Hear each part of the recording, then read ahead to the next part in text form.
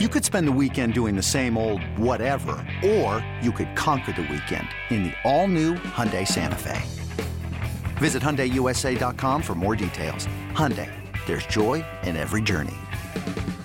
This episode is brought to you by Progressive Insurance. Whether you love true crime or comedy, celebrity interviews or news, you call the shots on what's in your podcast queue. And guess what? Now you can call them on your auto insurance too with the Name Your Price tool from Progressive. It works just the way it sounds. You tell Progressive how much you want to pay for car insurance, and they'll show you coverage options that fit your budget. Get your quote today at Progressive.com to join the over 28 million drivers who trust Progressive. Progressive Casualty Insurance Company and Affiliates. Price and coverage match limited by state law. For the cheeseheads who want it fresh, and the ones who think Lambeau is a cathedral, this is Pax What She Said. Now, here's Perry Goldstein and Maggie Loney. All right, defense. You were disappointed. I was also disappointed. I felt a little bit better today about the defense the more I thought about it. They did have some really great drives where they had some 3-and-outs. They had only 1 sack, but pressure felt better in my rewatch than it did when I was watching it live. They just didn't have a game plan for Justin Jefferson, and that's the frustrating thing, is because you know that's the guy you need to stop, right? The Vikings have a plethora of weapons. Sure, new offensive coordinator, new head coach, right? You didn't know what Kevin O'Connell was going to bring out. And honestly, props to him because he game planned Justin Jefferson perfectly. But you have to be better. It reminded me of the Dalvin Cook 4-touchdown game where it's like, you just have to stop Dalvin Cook. And that's the only thing you need to do. And yet they couldn't do it. And it was just that, but with a wide receiver.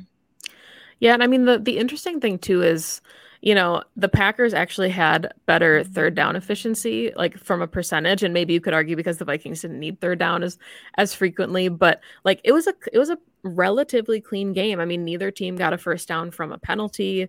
I thought, like you said, the defense was getting really good pressure.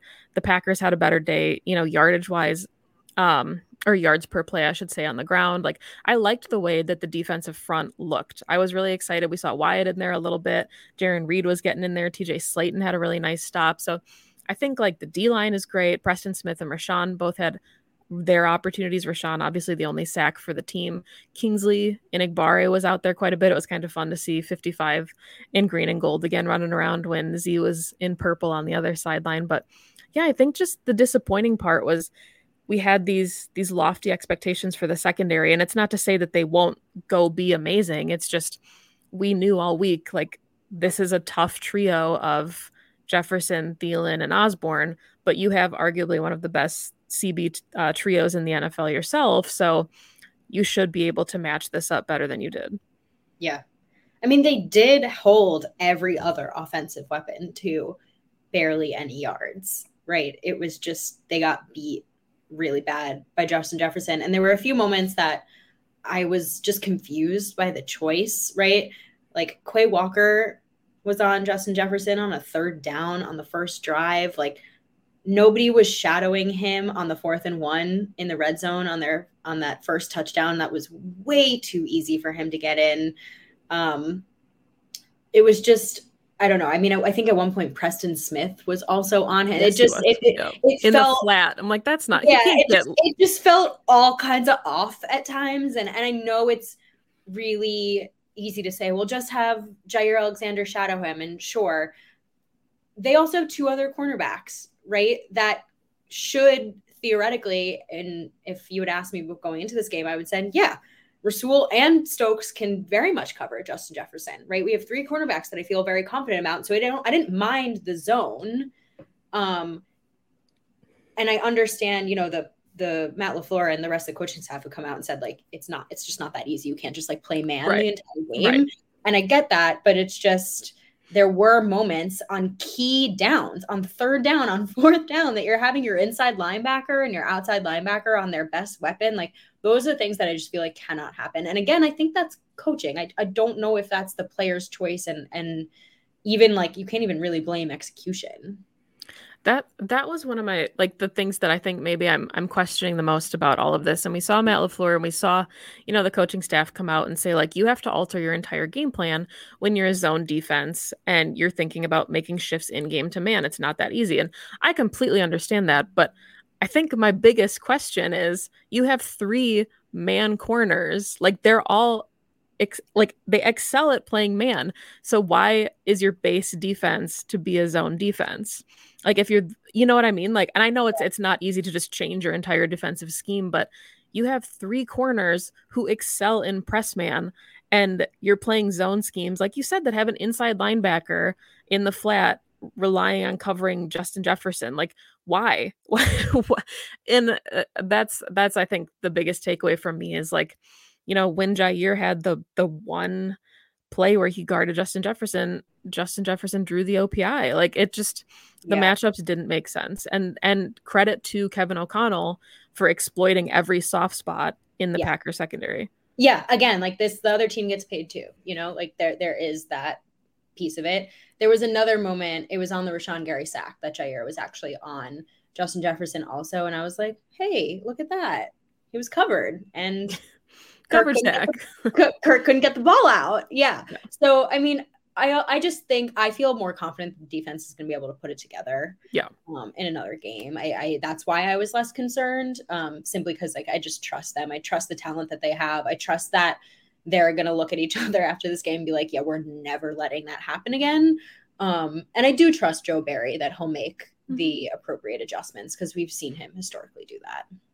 Yeah, and I mean, I think, he's got the pieces. It sounds like there's optimism around the Quay Walker injury. It seems like he might be able to go as early as Sunday. The Chris Barnes injury looked really bad. Anytime you see an air cast in a cart, you hold your breath a little bit, but that seems like maybe they dodged a bullet there as well. So hopefully that's a good sign moving forward. We talked about inside linebacker being one of the secret strengths of this defense as far as depth is concerned. And then to see 2 of their guys go out in the game is always a concern. But it seems like, on the injury front, at least things are okay. So I guess at this point, is there like a player that you're concerned about, or is there an area of the defense that you're just like, ooh, I have questions? No.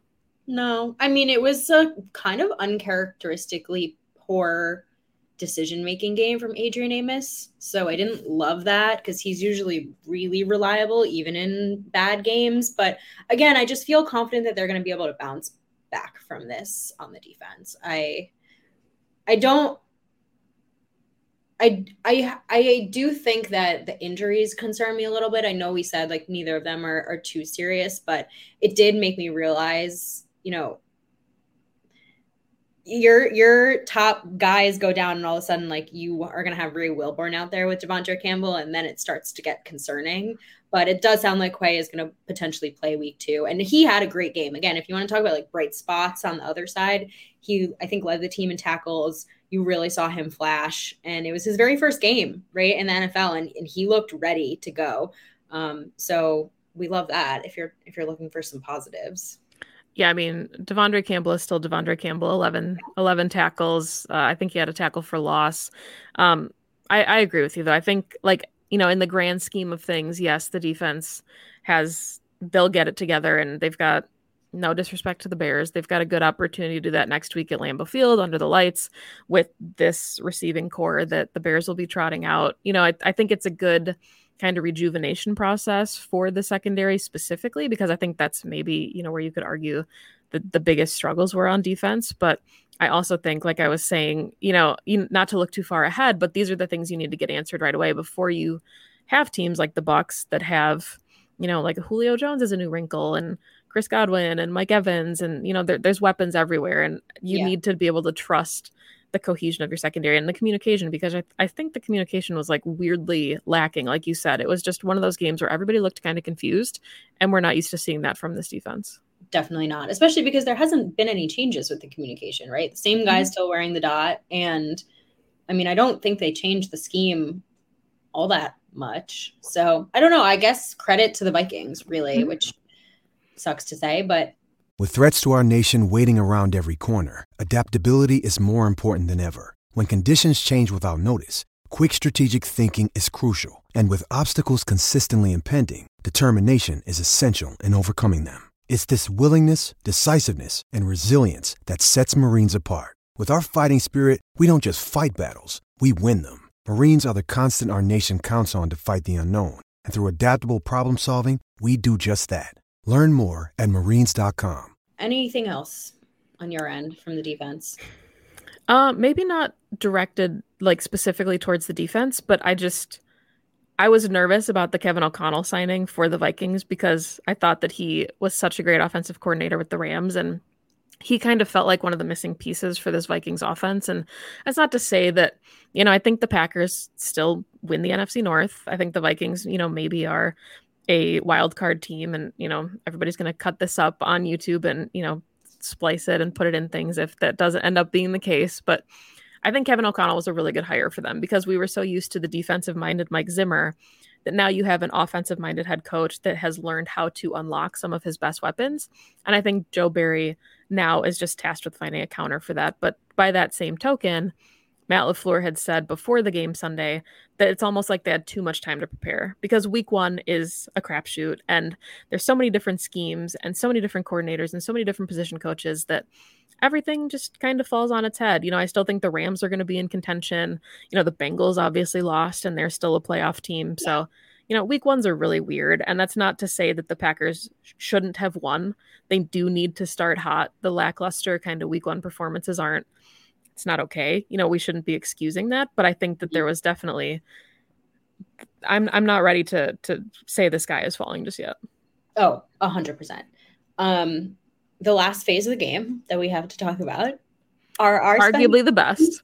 They didn't really make any blunders. So that's great. We love that. Of all the things that I was concerned about, that was probably pretty high up. And they looked totally fine. Pat O'Donnell, great.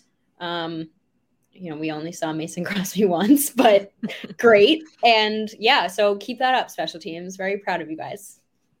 I will say the one thing that I was kind of surprised by is that Amari Rodgers didn't get a single offensive snap. Like, I know he was back returning punts and kickoffs, but I was kind of surprised that he didn't get Christian Watson on the end around was great. That was a lot of fun, but the stuff that we saw Amari doing in the preseason, I was kind of surprised they didn't give him a single look on offense. I was also surprised about that because they only went in with 2 running backs. So yeah. I assumed that they were going to use Amari in more of a running back role, and they did not. If I was a reporter, I would ask Matt LaFleur about that, but I'm not. But we do not have credentials yet. So until we get those. Yeah.